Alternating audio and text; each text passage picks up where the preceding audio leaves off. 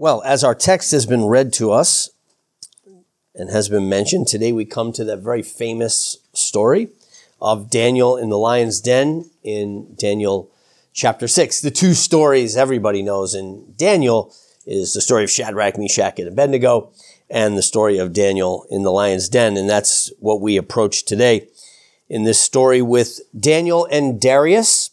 Now, at the outset, and I mentioned it last week, worth contemplating who this Darius is, because we know that King Cyrus is the king that will come and deliver Israel and actually send them back, and was very generous, if you will, as a leader compared to how many leaders would be toward the house of Israel and to the people of God, giving them all the articles of the temple, letting them go back to the land and reestablish the walls of Jerusalem and the temple in Jerusalem.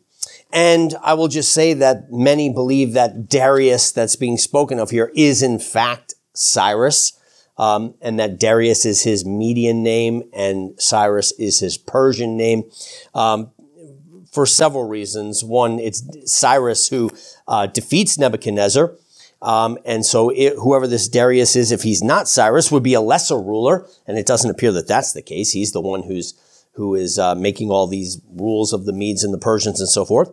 So I do believe that we're dealing with Cyrus here just by a different name. Okay, all that being said, the story at hand. The story here, remember now, Belshazzar is gone. Cyrus has come in and defeated him. We saw that last week with the writing on the wall, and Belshazzar in his pride going down.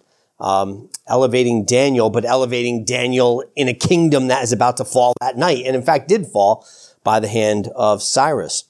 And as Cyrus, or Darius in this case, comes into power, somehow he knows of Daniel, or at least very quickly Daniel makes his presence felt within the kingdom because Daniel is given this place of great authority. You know, Cyrus and the Medes, and particularly the Persians, brought order to an ever-expanding empire. You got to remember that the empires keep getting swallowed up. The Assyrians were swallowing up people, and then the Babylonians came. They were the bigger fish. It swallowed them, and now the Medes and the Persians have come and swallowed them. And you know, the empire is growing and growing, and it really took some bureaucratic leadership to and some structure to organize this. And you see that it's some of the details given to us right in the beginning of this text. Right? You've got satraps, that one of the things that Cyrus did and his successors did is they divided their entire empire into, what shall we call them? States, counties, you know, whatever. They were called satrapies in his day. And then you place a satrap over each one. So that was a way to decentralize the rule of the emperor and to make sure that his presence was felt in the different nooks and crannies of the empire. But of course, that presents a problem. And the problem that presents is, you know, these satraps can start to feel like, you know, I'm kind of far away from the king, and maybe I can start to form a little fiefdom here for myself. You know, I can gain power, and maybe in time these guys get enough power and they eventually try to overthrow the king. And so these are the kinds of things that kings and emperors had to worry about. How do we manage a growing empire and keep accountability and so forth? Well, Cyrus is a very wise man. So he's got the satraps, but then not just the satraps, but then he makes sure that there are administrators over them to make sure they're checking on them. So underneath Cyrus, but over the different satraps. And what we're told very early on is that Daniel ends up being one of these three guys. These three administrators who are going to be watching over the satraps and making sure that no funny business is going on within the empire. So Daniel is one of those crossovers. I mean, as a young boy, he was a crossover from Judah into Babylon, and very quickly the Babylonians recognized a gifting in him and elevated him to a position of power. So much so that by the time the Babylonian kingdom falls, Daniel is really going to be almost next in line in the kingdom. That's how far Daniel had ascended through Nebuchadnezzar and Belshazzar. And now he's a crossover from Babylon into the Persian Empire. Darius knows of him. Perhaps he's heard the stories of Daniel's work and his wisdom, his interpretation of dreams, and visions and so forth, and his work within the kingdom of Nebuchadnezzar. But somehow Daniel finds himself as one of these 3 top dogs over the satraps. And then beyond that, of these 3, it's Darius's desire to elevate Daniel to be sort of like Joseph with Pharaoh, next under him. So of those 3, Daniel's going to be elevated even above them. Well, this didn't really sit too well with the Persians. You know, that this outsider who's in here, this alien amongst us, you know, this exile from Judah, as they tell Cyrus later, he's going to get elevated over us? No. So they go to work. They send out their squad to find some dirt on Daniel. Where can we find dirt? Let's go, boys. We got to go find something that we can bring to chop his legs out from under him. And what a testimony to Daniel. You know, we think about, we don't want to use Daniel as a mere moral example, but at the same time, it is worth contemplating. You know, were somebody's to dig the dirt on us, what would they find? But they went to work on Daniel. And boy, they couldn't come up with anything. They all rally back. What'd you boys find? You know, and nothing. He's squeaky clean, this guy. All right, well, let's find some neglect. Is there anything? Forget things he is doing. He's not using the business credit card for personal expenses, nothing like that. What's he doing on the negative side? Maybe are there any duties he's neglecting? They all go back to work to find things. They come back. No, he's spot on, this guy. Like the tasks he's given, he does. Everything is in order. What a testimony of Daniel. Again, this man who is living in exile, but nonetheless views his responsibility. I see in Daniel that word of Paul to servants in Ephesians, Philippians, and Colossians, but particularly in Colossians, where he says, hey, do not do your work as man pleasers. Yeah, we're worrying about what they think about you. Do your work as unto the Lord in all things, right? So, and Daniel clearly has this. Daniel is serving within this idolatrous kingdom. He's living in exile as we are, and yet he's doing his work with excellence unto the Lord. And wow, it really shows. They find no fault in the man, if you will. Well, there's only one way to get Daniel, they know, is to get him on principle. We know that Daniel will not bend, that his reputation precedes him on this, that he is so committed to his God that if we can just put him up against it, where he will either have to deny his God or deny the emperor. In some sense, we win either way, because on the one hand, we break his principle, or we expose him as having a higher loyalty than to the king, and we can win that way. So that's how we'll get Daniel, and that's the scheme that they do. And so they come rushing back. We're told they throng to the king, and they come back and they say, King, may you live forever. We come up with a plan. They all have to say, may you live forever. So that seems to be the answer. May you live forever. But listen, we've got a plan. Everybody, we're all in on this. Then why don't we come up with a thing that for 30 days, nobody can pray to anybody but you?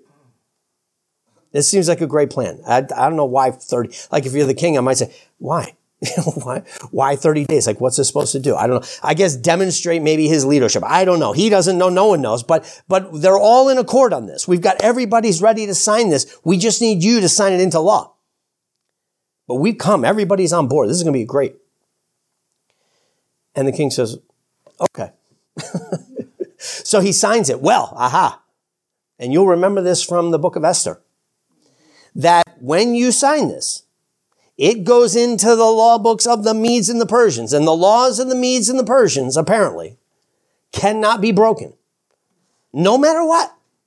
Once it's signed, not even the king can undo it. You'll remember in the book of Esther, this is what got, King Xerxes, Ahasuerus, in trouble, right? Because he signs this edict to kill all the Jews and then realizes, oh no, Esther's a Jew, right? We got this problem. And oh no, but there's nothing I can do because it's signed into law. And even the king couldn't say, no, we're not doing that. It seems so obvious to me. Just be like, okay, here's another law. The Medes and the Persians, we're not doing it. All right. Just do that. But I guess that didn't cross their minds, or they felt in principle they couldn't do it.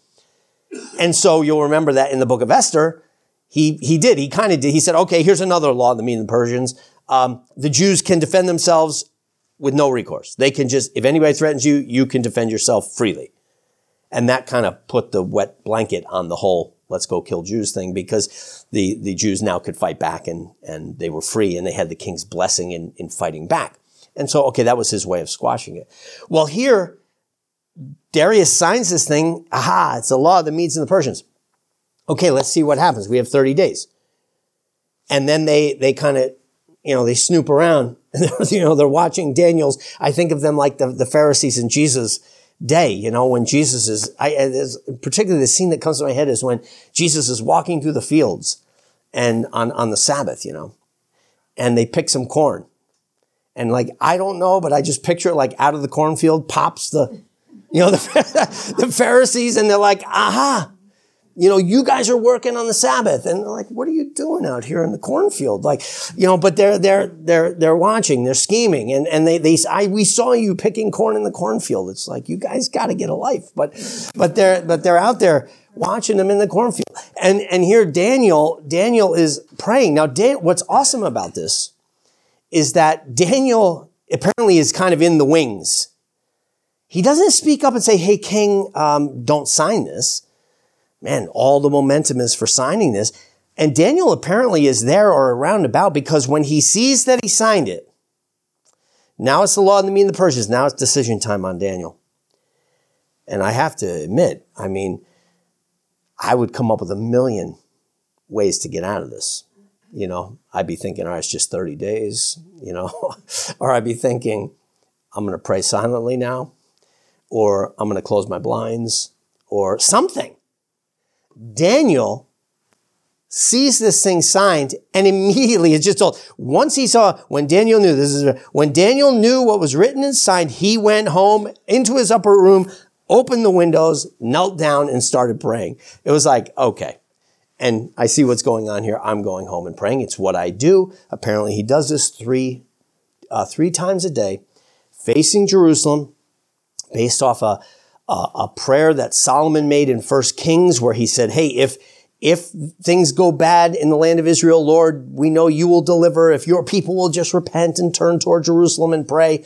And Daniel has laid hold of that promise. And Daniel, I don't know what the rest of the people of Israel are doing, but I'm in exile, and I'm kneeling, and I'm facing Jerusalem, and I'm going to pray to my God for help.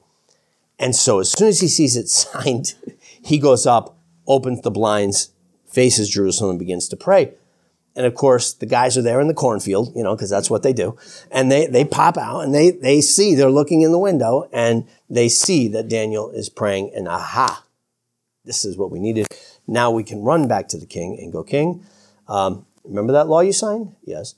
Remember that it's the law of the Medes and the Persians. It can't be changed. Yes. Well, Daniel has broken it, and now he has to go to the lion's den, because that's what we signed in the law of the Medes and the Persians. And what's fascinating about this is that when Cyrus hears that and realizes what just happened, now he realizes he got snookered, and he realizes Daniel's been caught up in a conspiracy, and he realizes there's nothing he can do about it. He is grieved and upset with himself. It's just a fascinating difference in character between him and Nebuchadnezzar. When Nebuchadnezzar has word about Shadrach, Meshach, and Abednego, he says, how dare they not do what I say, and he drags them in front of him and says, what God could possibly deliver you from my hand? Remember, there's no God that could deliver you from my hand. And Cyrus, when he hears this, he's cut to the quick.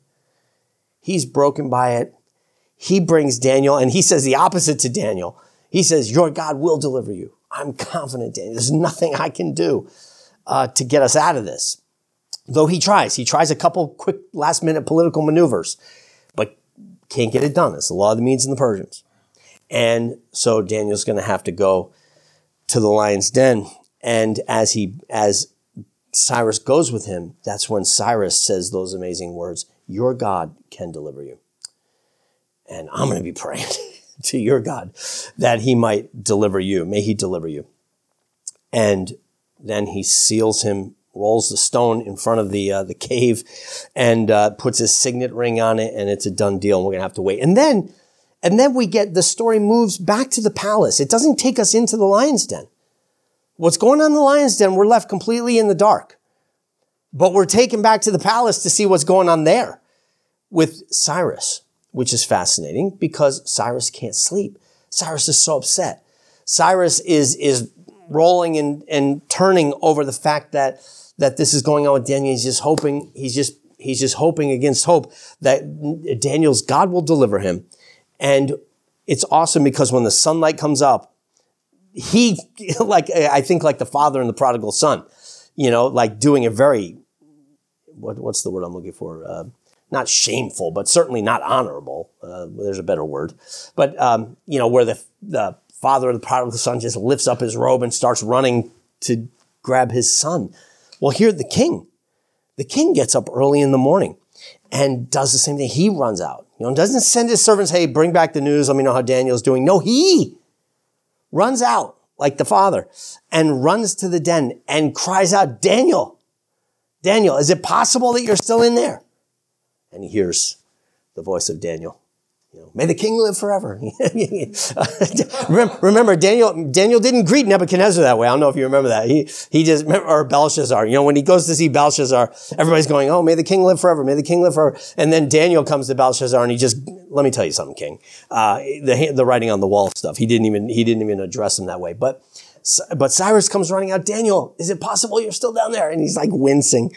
And Daniel says, may the king live forever. And that must have felt so good to Cyrus. And yes, my God has delivered me. The lions didn't touch me. And like Shadrach, Meshach, and Abednego came out of the fiery furnace, not even smelling like smoke.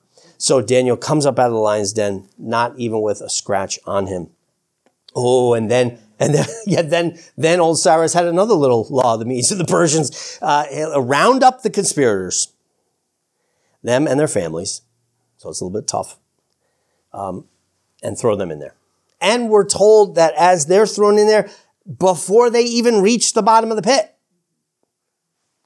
the lions are on them and mauling them. And we're given some little gory details there. And the reason for that is to show that these weren't tame lions. They were not, fangless. They were hungry, but they had been, by the hand of God, kept from eating Daniel. Daniel's taken from there, and then Cyrus, just elated, elevates Daniel, and then sends out an edict into the whole land that Daniel's God will be feared by everyone, every race, every tribe, and every tongue, because he is the God who hears and who delivers and who rescues his people. And so Daniel prospered in the reign of Darius, and it says, and in the reign of Cyrus. And again, we take that to mean Darius, who is also Cyrus. But, okay, so there's the story. A familiar story, but maybe some of those details you don't remember from your Sunday school lessons in the past. Now, what are we to make of this? I just want 3 observations to make on these. First, again, the obvious ones. That, again, this is what living in exile looks like. Right? Living in exile is not going to be, with just all pats on the backs from our neighbors. There was a time in this land when and I say this land, I mean in America, when being a Christian got you something. It kind of was like a cultural positive. Aaron Renn talks about this in his 3 worlds. He said there's positive world, neutral world, and negative world. And where there was a time in which America was positive world, where it was like being a Christian it was like cultural cash. If you were a Christian, it gave you respect. Still, you can go down south. I mean, you go down south, sometimes you see billboards like for people running for office, and it's like taught Sunday school, and like that wouldn't really get you a lot up in New York. But down there as a Sunday school teacher, and he was this and he was that. It still gives you there's still a little bit down south of positive cultural influence. And then Aaron Renn says we slid from that into neutral world where it was neither here or there. Fine. You want to be a Christian? Fine. But he said we're actually sliding into negative world now where being a Christian actually hurts you. If you find out you were a Sunday school teacher, it's probably not going to help you get elected. It may actually hurt you because it might mean that you're a hater, or you affirm these absolutes of the Bible and so forth. And so Aaron Renn challenges Christians to think about what it means to live in a negative world. You got to think through the strategies of that. But that's no surprise. The history of the world has generally been negative world. Right? There's these little blips in history where like being a Christian, is a cultural positive. In most places and times throughout the history of the world, being a Christian costs you something. And that's what it is here. Even though we're pretty Christian, we get the point with Daniel. As a representative of the Christian God, it's going to cost him something. And we have to recognize that. Jesus said, they hated me, they will hate you. Right? They kill me, they will kill you. I mean, he says this right out to his disciples, and they do. They have to face that immediately, right within their home cities of Jerusalem. Right? They're going to feel it. And then as we go out into the world, but brothers and sisters, this is the world in which you live. What we read in Daniel is a picture of our world. We are in exile, and we have to be prepared for that. Like, again, my nature is to whine about it. My nature is to grumble about it. My nature is to bemoan it. Oh, we're losing this, we're losing that. We need to get this back. We need to get that back. But in some sense, this is the world that he has called us into. And we see this in Daniel. You saw it in the book of Esther as well. We referenced that living in exile for Esther, it seems like things are going swimmingly. You're in the harem of the king. I guess that's a good thing. And okay, you're at the high levels. You're enjoying the food at the king's table, but you're not home. You're not home. And like this, boom, things can turn against you. And there's this guy Haman who wants to get you. He's there to undermine you. And that's the reality in which we live. And so it is for us as Christians. Peter said to his readers in our word of exhortation today in 1 Peter 5, resist the devil, but beware. He is like a roaring lion, seeking whom he may devour. And here, the conspirators against Daniel were like ravenous lions. And in Daniel being thrown into the lion's den, it was almost as if he is being given over to the fangs and the claws of his conspirators. But Daniel was willing to go. Daniel didn't begrudgingly accept this. Wait, they signed that I can't pray? Okay, I'm going to pray. Like Daniel threw open the sashes and said, fine, then come get me. At the end of the day, I know the world in which I live and I know where my loyalties lie. And what is top priority to me is faithfulness to God. Now, you want to put me to the test? You want to test where my loyalties lie? Then let's do it. My loyalties lie with Almighty God, and therefore I will pray. And if that means I have to be given over to the conspirators, to the lions, the roaring lions, figuratively and then literally, okay, then let's do it. And so there is a model for us. Daniel's not merely a moral example, but he is a moral example. He is a challenge to us and a call to us about what obedience looks like in a land of lions, in a land of people where the gospel is not loved but hated, and where we're called to stand firm. And so, brothers and sisters, first charge to you is let us remember the land in which we live. It's a land where you may very well get thrown to the lions. In our age, fine, it doesn't look like an actual pit of lions, but I don't know what it looks like. It looks like a ravenous culture that, who knows, a mob rises up against you on Twitter, on social media, outside your business. I don't know. But we see it happening all over the place. The lions gathering around people who take a stand for righteousness. So be prepared for that. You have to gird yourself up for that now. Second point and observation is that our God is a God who delivers us. Our God is a God who delivers. And hence that's what I chose for the title of the sermon, the God who delivers, because that's what Cyrus says about Daniel's God. He is a God who delivers, and Darius wanted the whole world to know it. And brothers and sisters, we have to know that. But what's interesting about this story is that God did not deliver him from the lions. He delivered him through the lions. Right? It's not like, oh no, this is really scary. And don't worry, God doesn't allow his people to go down into the den. No, he went down into the den. He delivered Shadrach, Meshach, and Abednego in and through the fiery furnace. When through fiery trials thy pathway shall lie, my grace all sufficient shall be thy supply. The flames will not hurt you. I only design your dross to consume and your gold to refine, says the hymn writer. Our God is a God who delivers, but we have to reckon with the fact that there have been many faithful men and women who have been eaten by lions for the name of Christ. There have been many faithful Christians who have died at the edge of the sword. Now, what do we say about them? Well, that's a really great story about Daniel, but how did it help that guy?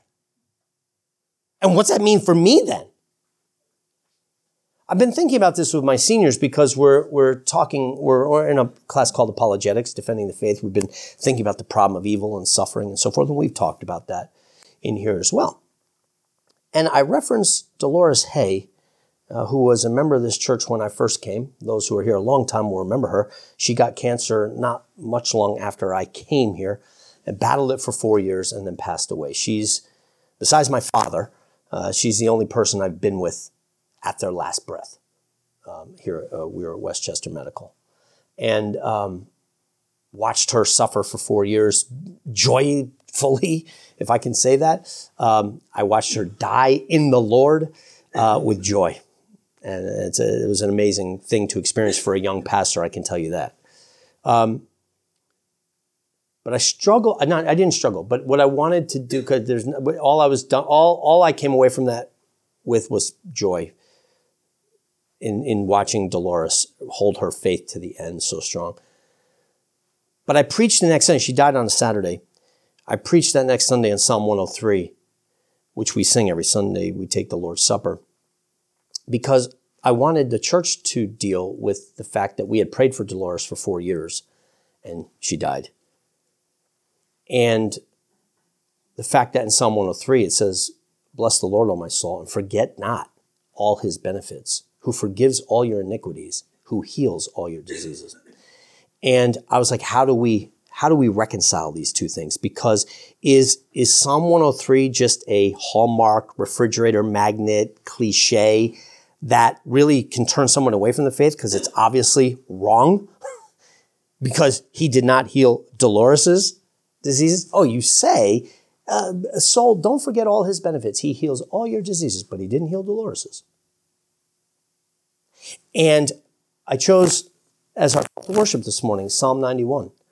In Psalm 91, all who take shelter under the wings of the Almighty, the perilous pestilence will not come near their tent. No plague will befall you. You don't need to fear the arrow by noonday, the plague at night. These 10,000 may fall at your side, but not, you'll just stand there and watch. It's like, what do we do with passages like that? Because they're patently not true. If you don't have eyes to see. Because people have died. Dolores died. Many people have gone into the lion's den and been eaten by lions. The Roman Colosseum. Christians were thrown in there and literally eaten by lions. Not to mention other horrible persecutions that they had to endure. What are we supposed to do with that? And that's why I want to make sure that when we think about this passage and we go, oh, our God is the God who delivers. Yes, he is. Don't ever doubt that. We stand by that. We put it in all caps. We can put 3 exclamation marks on the end of it and we can say, praise God. But let us remember, our God delivers us through the lion's den, not necessarily from the lion's den. The good news is Psalm 103 is true. Psalm 91 is true. Yes, soul, don't forget as you're dying with cancer that the Lord heals all your diseases.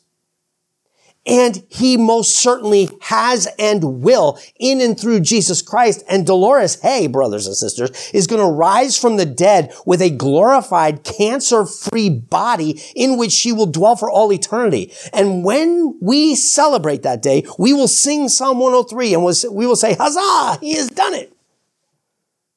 He kept his word, and we can have every confidence he will keep his word because we've seen Jesus Christ go into the grave and come out. He did not deliver his son from death. He delivered him through death. He kept his promises into the lion's den and out of the lion's den. And even those who were ravaged by the lions have indeed been delivered through the lions by the work of Jesus Christ. And I think that if we don't reckon with this, we can look and say, well, golly, okay, that happened with Daniel, but I've seen others the Lord not deliver them. No, you've never seen a believer that the Lord has not delivered. Because all of us have been delivered through the death of our Lord Jesus Christ. And hence, even as Mark referenced earlier, that as Paul says in Romans 8, there is therefore nothing that can separate us. No lions can't separate you. Cancer can't separate you.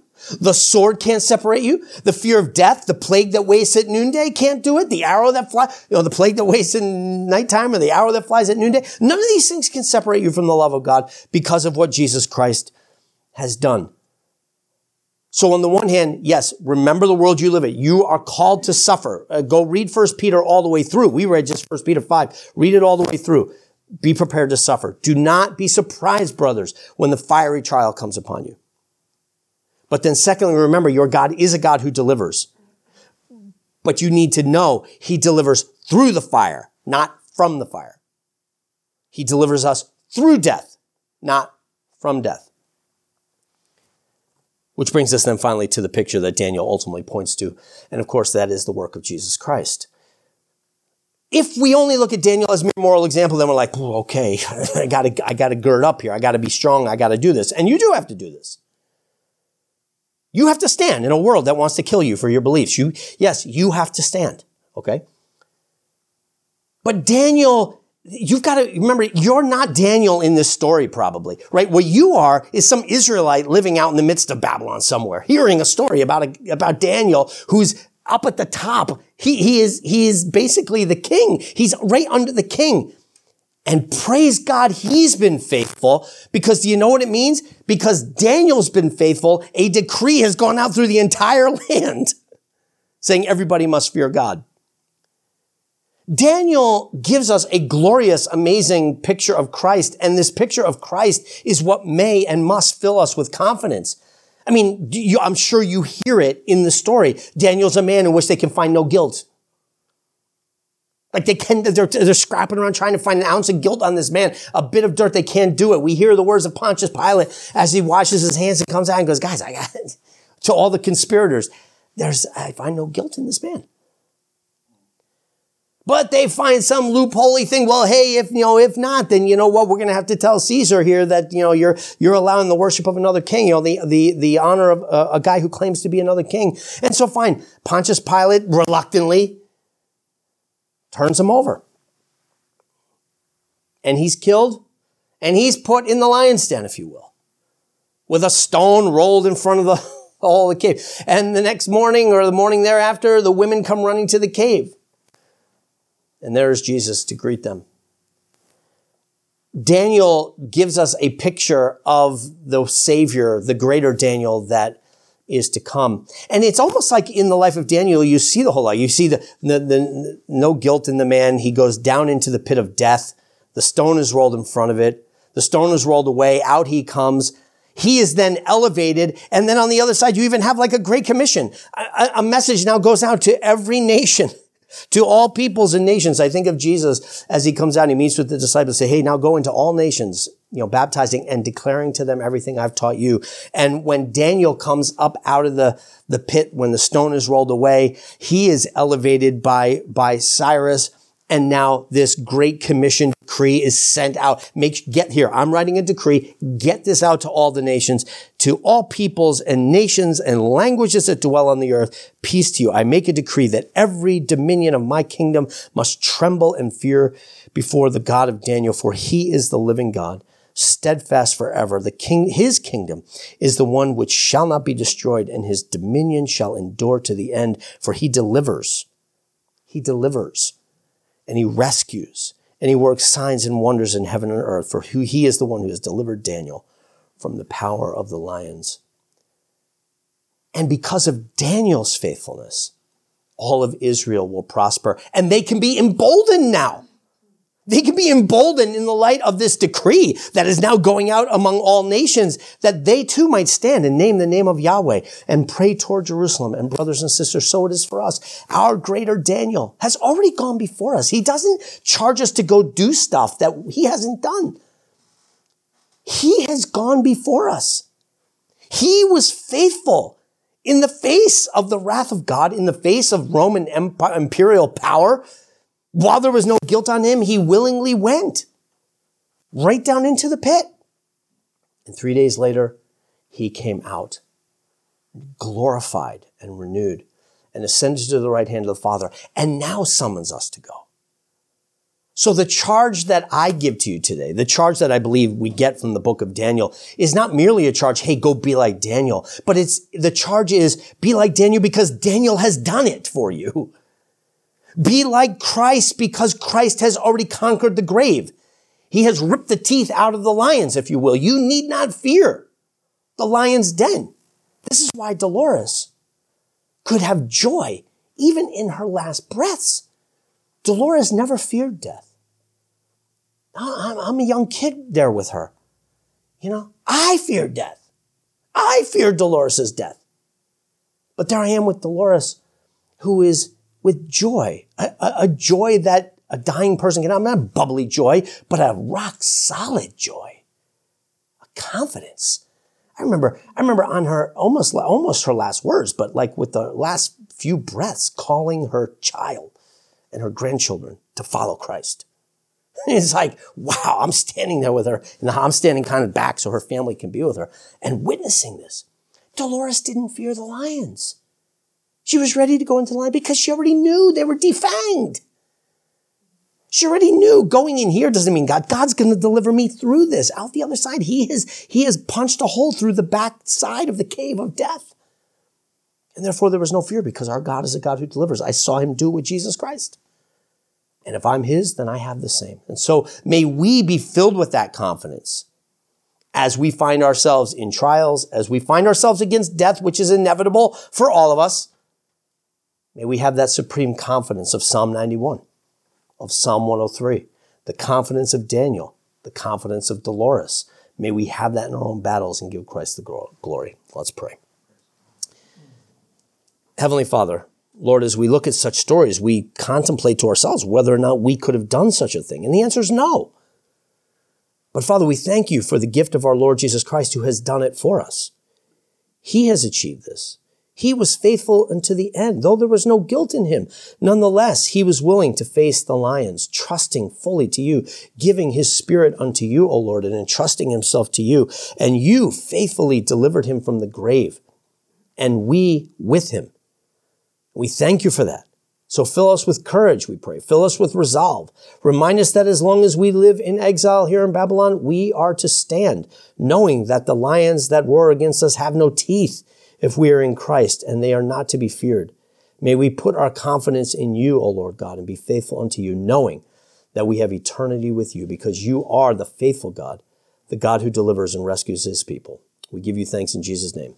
Amen.